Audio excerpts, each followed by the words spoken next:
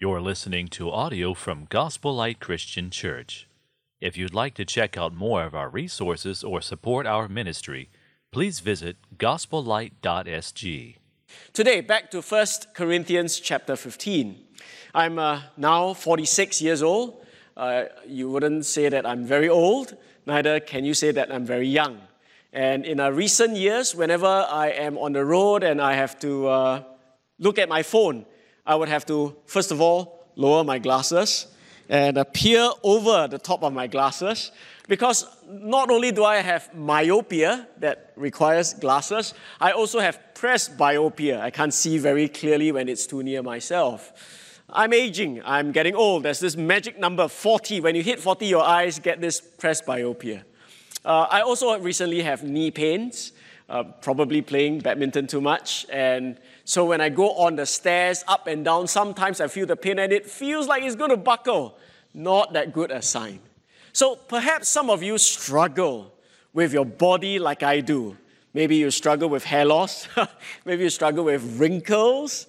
Maybe you struggle with some diseases, some breakdown, some joint problems, constipation, and you wish that things were to just go back to what it used to be when you were younger. Hey, let me tell you a piece of good news, all right? You will soon, well, soon is relative, but you will soon receive a major upgrade of your body. A real major upgrade when Jesus comes back for his people. Because that's what you will receive at the resurrection of the saints when Jesus comes. This is what 1Corinthians 15 has been dealing with. Paul began with this, I suppose, response to the question some people may have. Are you sure that there is such a thing called the resurrection from the dead? And so Paul, in verses 1 to 11, sets out to prove the resurrection of Jesus Christ. He tells them that this is a very serious issue that they are questioning. Because if you do not believe that there is any resurrection from the dead, then Jesus did not rise from the dead. And if Jesus didn't rise from the dead, he is not your Savior, and you'll still be in your sins. But he also went on to say that the resurrected Christ is real because at least 6 groups of people saw him. And one group was at least 500 over people. And many are still alive at the time of writing. So Paul is saying, you can check with us. You can check with me. Jesus did rise from the dead. And so if Jesus did rise from the dead, verses 12 to 34 says, if Jesus is risen, so will you. Because he's your king. He rose victorious over death. He will lead his people victorious also over death. He's like the first fruits. He's the first to be resurrected in this way, and therefore he will lead others also in the same path. There is a promise of more to come.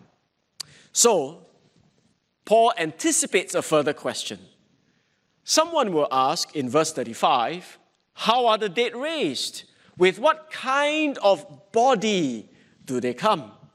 Perhaps they are stumped with this human impossibility. When they see a rotting corpse, when they see a decaying body, they are wondering to themselves, how in the world can there be a resurrection from this mangled mess, from this rotting body? So, Paul here in the verses that we have read will describe the resurrection body. That's what we're going to look at. In essence, Paul talks about 3 things. So coming back to the question, how are the dead raised and with what kind of body do they come? 3 things I'd like us to take note in the verses before us. Number 1, the resurrection body is, first of all, formed after death. Now, we do read in 1 Thessalonians 4 that not everyone will die and rise again, because if Jesus comes at a point of time where there are Christians alive, these people will also receive the resurrection body, although they'll receive it after those who have died. So it's very interesting. Nevertheless, the point Paul is making here is the resurrection body is formed after death. He says you foolish person, what you sow does not come to life unless it dies. Perhaps they ask this question in a sarcastic way. Maybe they ask this as a kind of excuse for them not to believe in the resurrection. So Paul reserved some strong words, you foolish person. But he then gives an agricultural example. He says, what you sow does not come to life unless it dies. So if you want a plant to grow, you sow a seed. But that seed does not become a plant unless the seed breaks down in the soil. It dies according to human observation. So if I want a bean sprout, I take a green bean, I place it in the soil, water it, and after a while I wouldn't get to see the green bean. It kind of breaks up. And it, amazingly, after it dies, the seedling will emerge and a plant grows. And so Paul says, in effect, you are very concerned about this dying. You think that it's a barrier for God, it's a hindrance. But no, look at nature. Death is just a process. It's not a problem. God can form the resurrection body from the dead. So this is the very first point. The resurrection body is formed after death. That's simple. Then he goes on to say that the resurrection body is formed after death in a very different way from the body that we have today. So this is a brand new, major upgrade kind of body. It's still your body, by the way. It's still you, but it's going to be dramatically different. He goes on to say, and what you sow is not the body that is to be, but the bare kernel, perhaps of wheat and of some other grain. So the logic here is the same plant will, let's put it this way. Let's say you want bean sprout. You want a nice bean sprout. To get a nice big bean sprout, you don't sow a small bean sprout. The thing that you sow is not the body that is to be. If you want bean sprout, you sow a green bean. So, if you want to have the resurrection body, you need not imagine it to be the exact same as what you have today. They are totally different. Just think, for example, an acorn. An acorn is very small, actually. But when you sow it into the ground and it takes root and it blossoms and it grows, over time, this small acorn gives rise to a giant oak tree. Very different. So the resurrection body, Paul is saying, will be very different from your current natural body, just like in nature. Not only that, he says, but God gives it a body as he has chosen, and to each kind of seed, its own body. So not only is the future seedling and plant different from the original seed in appearance, different plants have different bodies, different appearances. God does not have a problem with variety. You don't have to worry. God cannot form another body anymore. No, God is super creative. Different bodies for different plants. And not only in the plant kingdom, he goes to the animal kingdom and to the human example. For not all flesh is the same, but there is one kind for humans, another kind for animals, another for birds, and another for fish. See, God is very creative. No problem for him. Different bodies for different creatures. And if you're still not convinced, he says, let me bring you to the stars. Let me bring you to the moon. Let me bring you to outer space. Because he says in verse 40, there are heavenly bodies and earthly bodies, but the glory of the heavenly is of one kind and the glory of the earthly is of another. Now, Paul is not here speaking about aliens.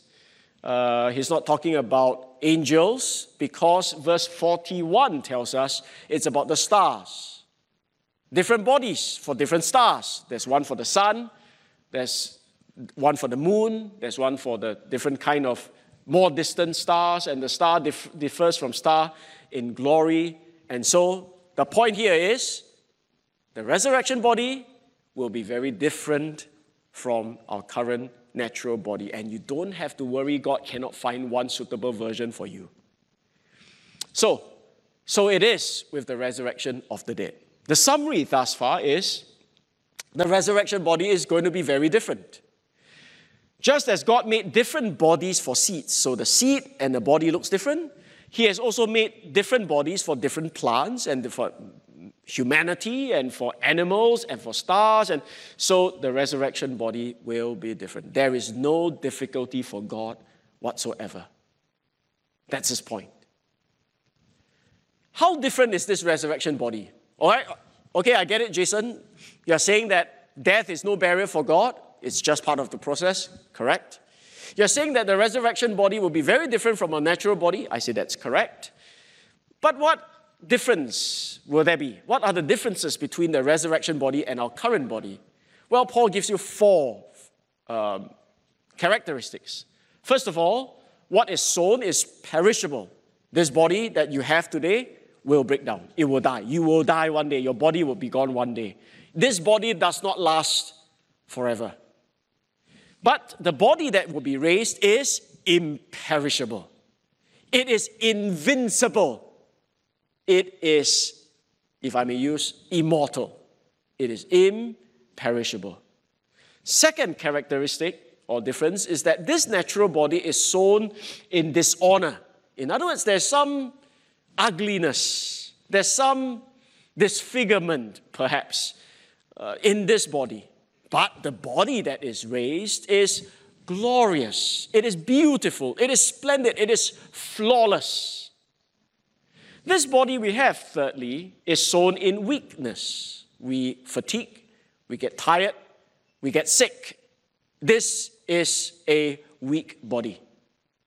But the new body is raised in power. It will never tire. How cool is that? You will never get tired. You never say, oh, I need a massage. Wow, I really need to prop up my legs. It is raised in power. You play soccer, you can run all day. This is an amazing body. And fourthly, this is sown a natural body. It is raised a spiritual body. If there's a natural body, there is also a spiritual body. Now, I want you to know that the spiritual here does not mean immaterial, in the sense that it is ethereal, like nothing to touch, in that it is not a real physical being. It is, as we'll see later on. But I think the best way to look at the word spiritual is that this is supernatural. That's probably the idea Paul wants to communicate. So, Paul says your body you have today and the body you will have in the future when Jesus comes and grants this to His followers will be very different. In what ways? 4 ways.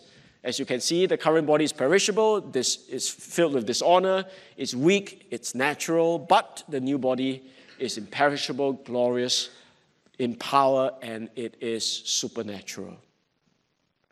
So, the summary we have thus far. The resurrection body, they ask, what is it like? What kind of body will you have? Paul says it will be very different. It's formed after death, and it will be very different from what you have today in that they all possess these 4 characteristics. Thirdly, Paul now then says, the resurrection body is formed after death, formed different, and thirdly, formed to distinguish. In other words, there is a particular reason why you're going to be given this body. The reason why you're given this kind of body, amongst other things, is that this is how you'll be marked as belonging to the man of heaven. The man of heaven, later on we'll see, is Jesus Christ. So, as Jesus possesses this same kind of body, we will also share with that. And in this, we testify, we are a representation of the man of heaven, Jesus. So let's look at the logic here. Verse 45, thus it is written, the first man, Adam, became a living being. The last Adam became a life-giving spirit. The first phrase here, Adam became a living being, was a quote from Genesis chapter 2. So Paul is saying, you know how man was made? The first man was made? Well, it's Genesis chapter 2. And God formed man out of the dust and breathed into him, and he became a living being. So Adam became a living being out of dust. God formed him out of dust. And life began in Adam from then on. But the contrast is that the last Adam, that is a reference to Jesus. We have already established that the last time. Jesus, who is our last Adam, did not just come alive. He was not just born. He was born, he lived his life, he died and was buried and rose again, and now he has the power to be that life-giving spirit. So he was not merely alive, but now he is a life-giving spirit.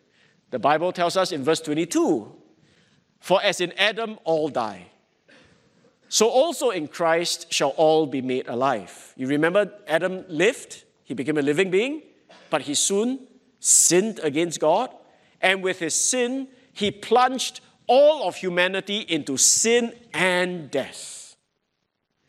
Jesus, however, never sinned against God, lived a life of perfect obedience, and being the unique God-man, then gave his life on the cross to pay for our sins. He secured for us salvation, and then, because of his finished work on the cross, is able to grant life to those who believe upon him. So Jesus now becomes the life-giving spirit. And part of that life-giving work is giving you a new, glorified, major upgrade body. That's the contrast. So, the Lord Jesus Christ, according to Philippians chapter 3, will transform our lowly body to be like his glorious body. So that's how we bear his image. Same kind of body. But it is not the spiritual that is first, but the natural and then the spiritual. So Adam first, then Jesus. So we bear this perishable body first, then later on when Jesus comes, the spiritual, glorified, powerful, flawless body. The first man was from the earth, a man of dust. The second man is from heaven. So the first man was from earth, a man of dust. This is again a quote, I think, from Genesis 2:7. Then the Lord God formed the man of dust from the ground. Well, a boy. He heard a pastor preach exact same thing. And he went to clarify with the pastor after service. Said, "Pastor, is it true that we are all dust?" The pastor says, "Yes, we are all made of dust. You take away the water content, you are a pile of dust."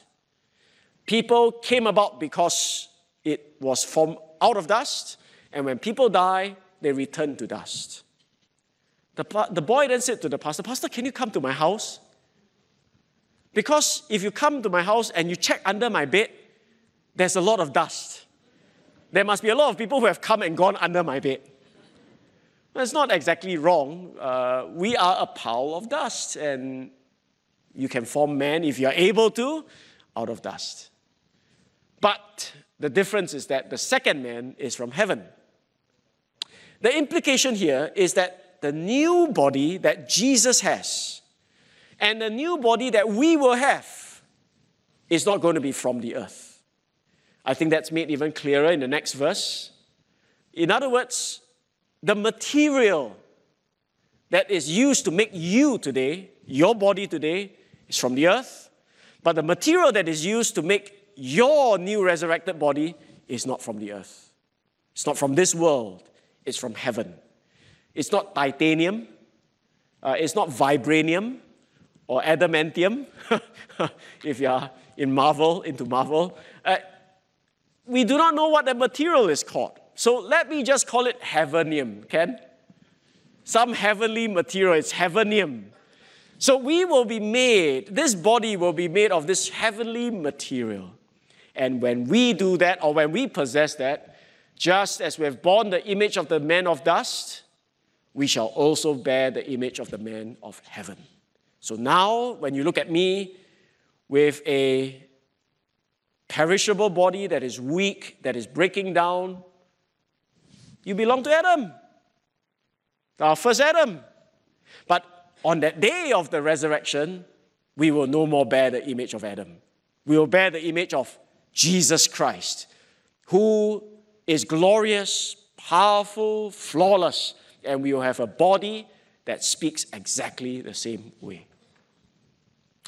So the summary of what we have gone through, today's sermon will be short. I think you can tell I'm at the end of the exposition already. How are the dead raised, and with what kind of body do they come? That's the question that triggered this whole section. Paul says, this is no problem for God. Think about a seed. Death is no barrier, it's just a process. This body will be very different. Just as God made the seedling different from the seed, and God made different seedlings and plants for different species. God made different bodies for men, God made different bodies for animals, God made different bodies for the stars.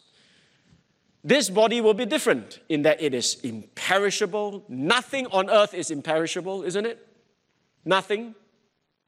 This body will be glorious. It is flawless. Nothing on earth today is flawless. Even the near flawless fruit durian sometimes can come hangzi. Not so good. It is powerful. It will never tire. And it is supernatural. It's made of a different material altogether. Nothing on earth is like this. But your new body will be. That's how cool it will be.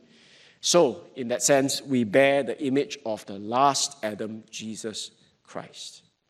Or if you have been following the various sections, I suppose, what kind of body do they come with? It's a body that is formed after death. It's a body that is very different from whatever we can see today. And it's a body that distinguishes us as the people of Christ. That's how it is. Well, like I said, exposition done. But there may be some things I'd like to tie up if you allow me to. First thing is I want to address some FAQs, frequently asked questions, because there are questions about the body, the resurrection body, and even in the way we die or what happens after we die. It's not often that we get to look at the resurrection body as a topic, as a whole segment of Scripture, so I'll take this opportunity to address some of these questions. First question is, does this influence the burial versus cremation debate? Now, it used to be quite a fierce debate. At least before I was a Christian, or soon after I became a Christian, I realized that churches actually struggle with this question. When one of our members die, can we cremate the body? Because there are churches who say you can only bury the body. But it becomes quite a tricky proposition here in Singapore because not easy to find a small piece of land to bury you also, no? And we don't bury vertical, we bury horizontal. So the square meter, quite a lot. And Chua Chu Kang, I tell you, I can see whenever I go to this, I can see, hey, that's our member, or that was our previous, it's that close, Not much space left, and it's expensive. So people ask, is it okay to cremate? Some people feel that it is not proper to have cremation because they say the Old Testament patriarchs, when they die, they are all buried. Nobody cremates them. Some people say that it is not appropriate to cremate because you may convey that sense you don't believe in the resurrection, therefore you do away with the body. Or some may even think that once you cremate, it's very hard to form you back again. All the ashes fly over a place, how to gather them back? Very hard. I always say to them, actually, none of the molecules you have in your body are really yours forever. It comes from food you eat, which is not you in the first place, and you breathe out and you pangsai or you whatever. The old one all go out also. There's a recycling process, renewal process all the time. So there's no real atom or molecule that is tagged Jason Lim. It actually passes to you and so on and so forth. Well, I give you an example. There's a story told of this Baptist pastor, Roger Williams, if I'm not wrong. He died and was buried near an apple tree. He was placed in a coffin. He was placed near an apple tree. And one day they decided to exhume, take out that casket, take out the body and to bury him somewhere else. But as they opened up the ground, they realized that the roots of the apple tree have penetrated the coffin, penetrated his skull, run through his spine, bifurcated through the legs. In other words, the apple tree has completely sucked in the nutrients from the body of the former Roger Williams. And all that nutrient has gone into the tree and into the apple, and you have eaten the apple. Not you, but other people have eaten the apple. And so Roger Williams is now into many animals and many people, perhaps. How do you form Roger Williams again? Well, I suppose 1 Corinthians 15 helps you understand that the new body that you're going to have is not going to be from any of the elements that are on this earth. So, burial does not preserve the elements needed for God to create the resurrection body. Don't worry about it. I say to my family, if I die, just burn this body up. Otherwise, so big, don't know where to put. Just burn this body up and then spray, or not spray, but just pour it into the drain or whatever there you can find. Just get rid of it. That is not me. I am with Christ. That was just my tent. And if I have clothes, just give them to Salvation Army or throw them away. It doesn't matter. I'm not going to possess them anymore. Now, in Gospel Light, we therefore do not say that we hold burial-only position. We do believe that it is proper for you, if you choose to be buried. It's also perfectly fine if you should choose cremation. That's not an issue.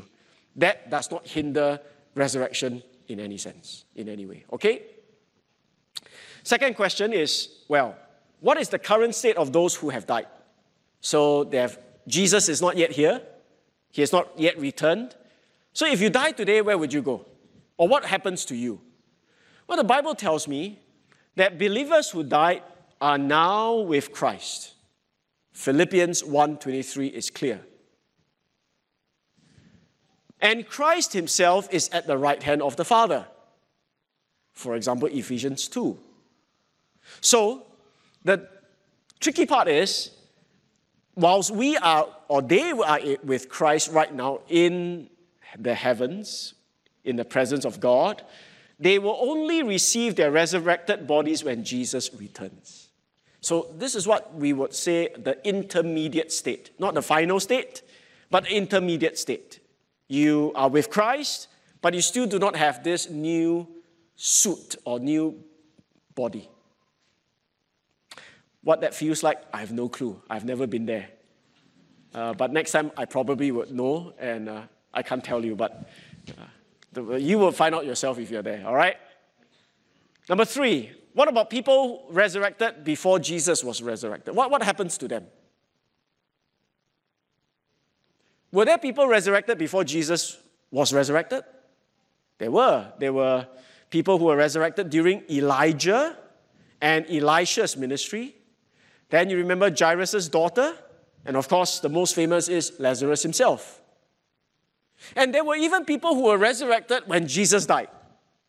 You remember that? The tombs were broken up and people came back alive. Now, there were therefore people who were resurrected before Jesus himself was resurrected.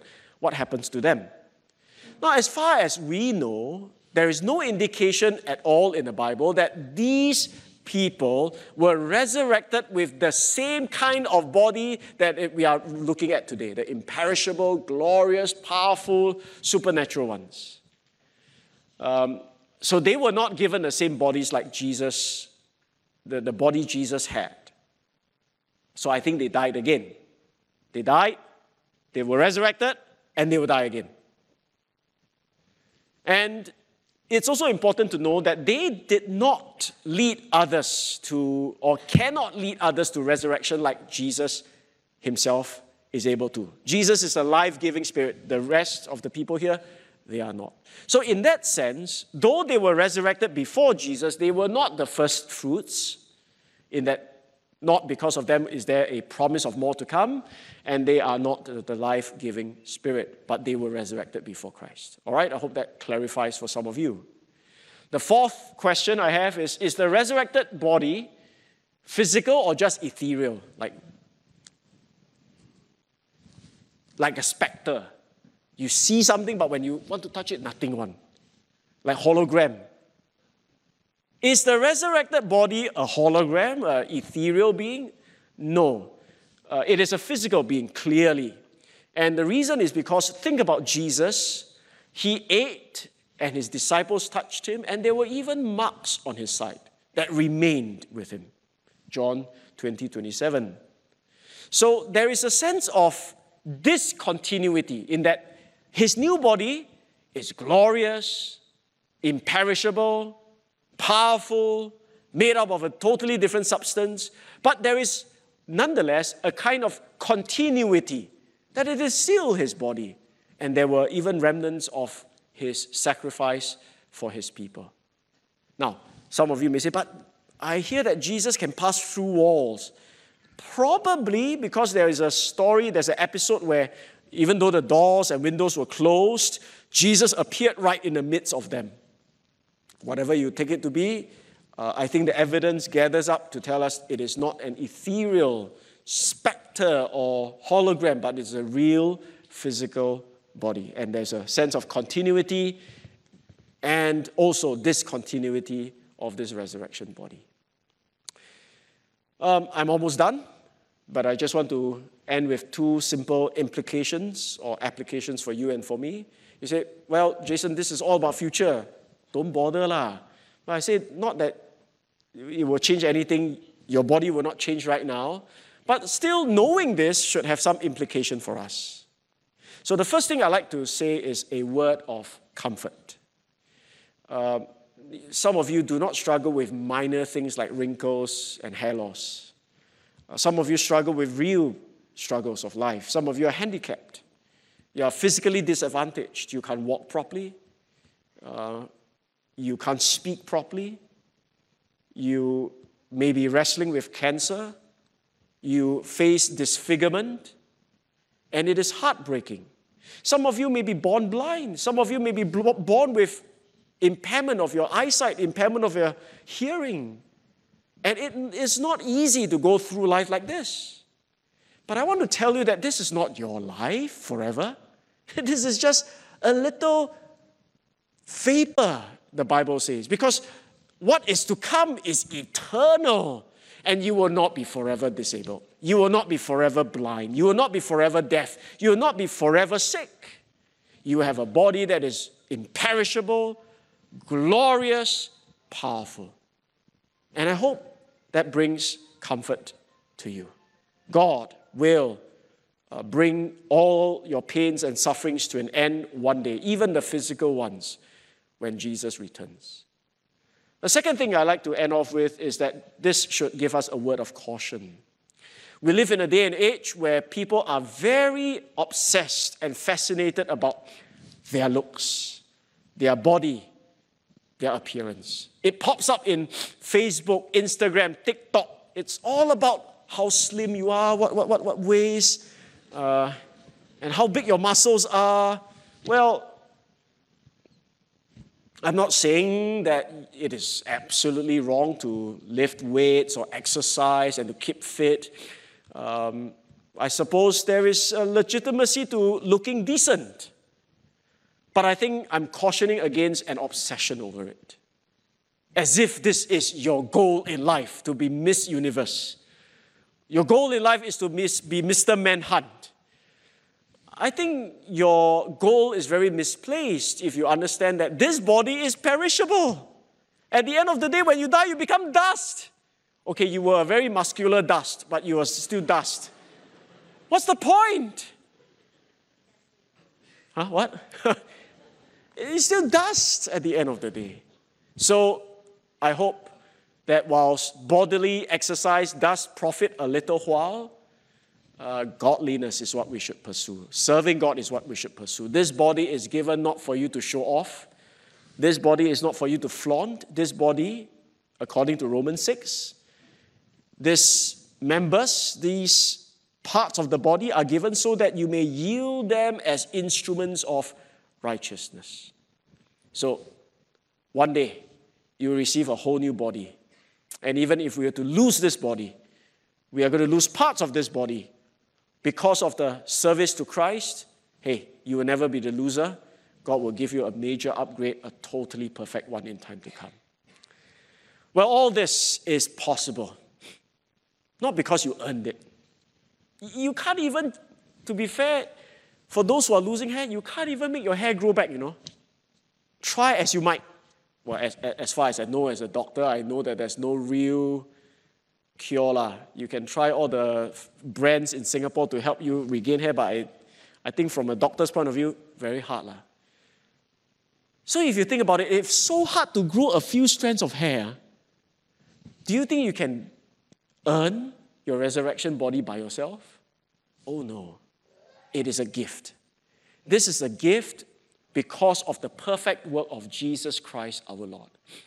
I want to encourage you today to realize that all these wonderful things we are talking about, when we are fitted with this new body to serve God in the kingdoms to come, in the ages to come, it is all because Jesus paid it all on the cross. He died for our sins. He saved us from our alienation from God. He brings us back to God, and He fits us out in this major upgrade body so that, wow, with this tireless, glorious body, we can serve one another and serve God forevermore. This is what Jesus has done. This is the plan of God from the beginning. Now, it glorifies God, but it is also supremely joyous and satisfying for all of us, because that's what we are made to do, to know Him, to serve Him, to worship Him. On that day, everything will be exactly what it should be.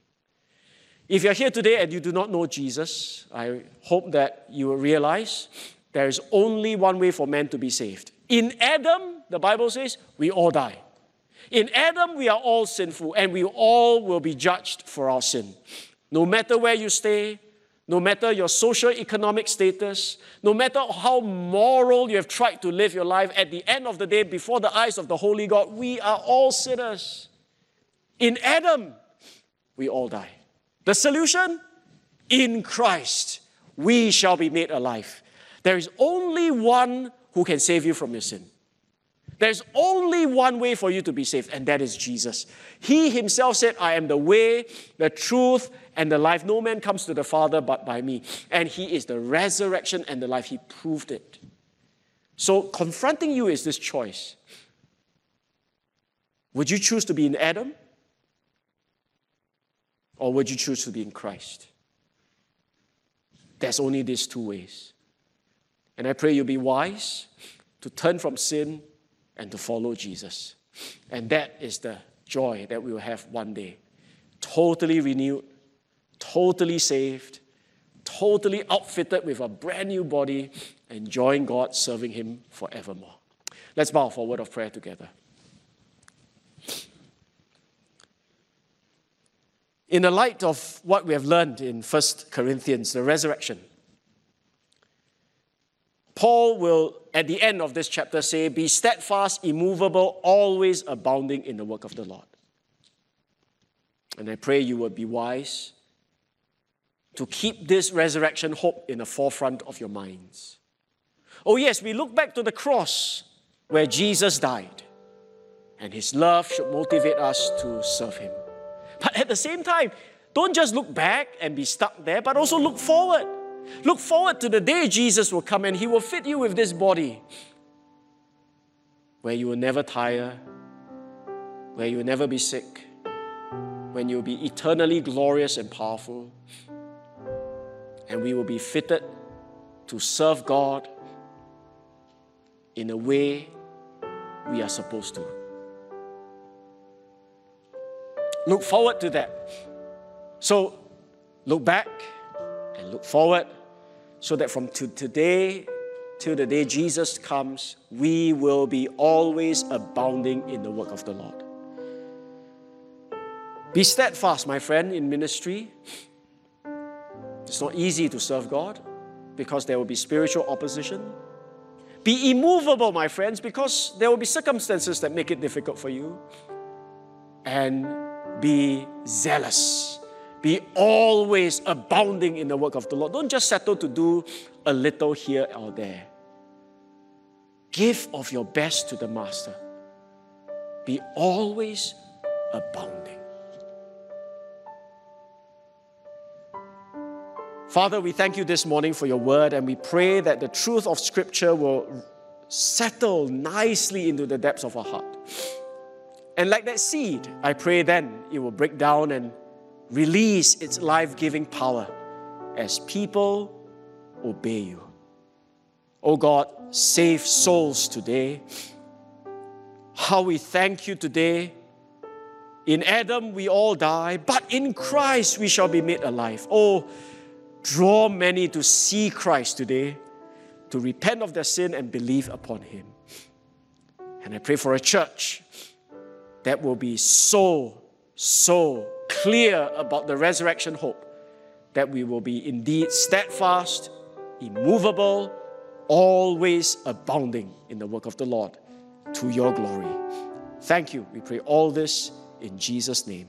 Amen.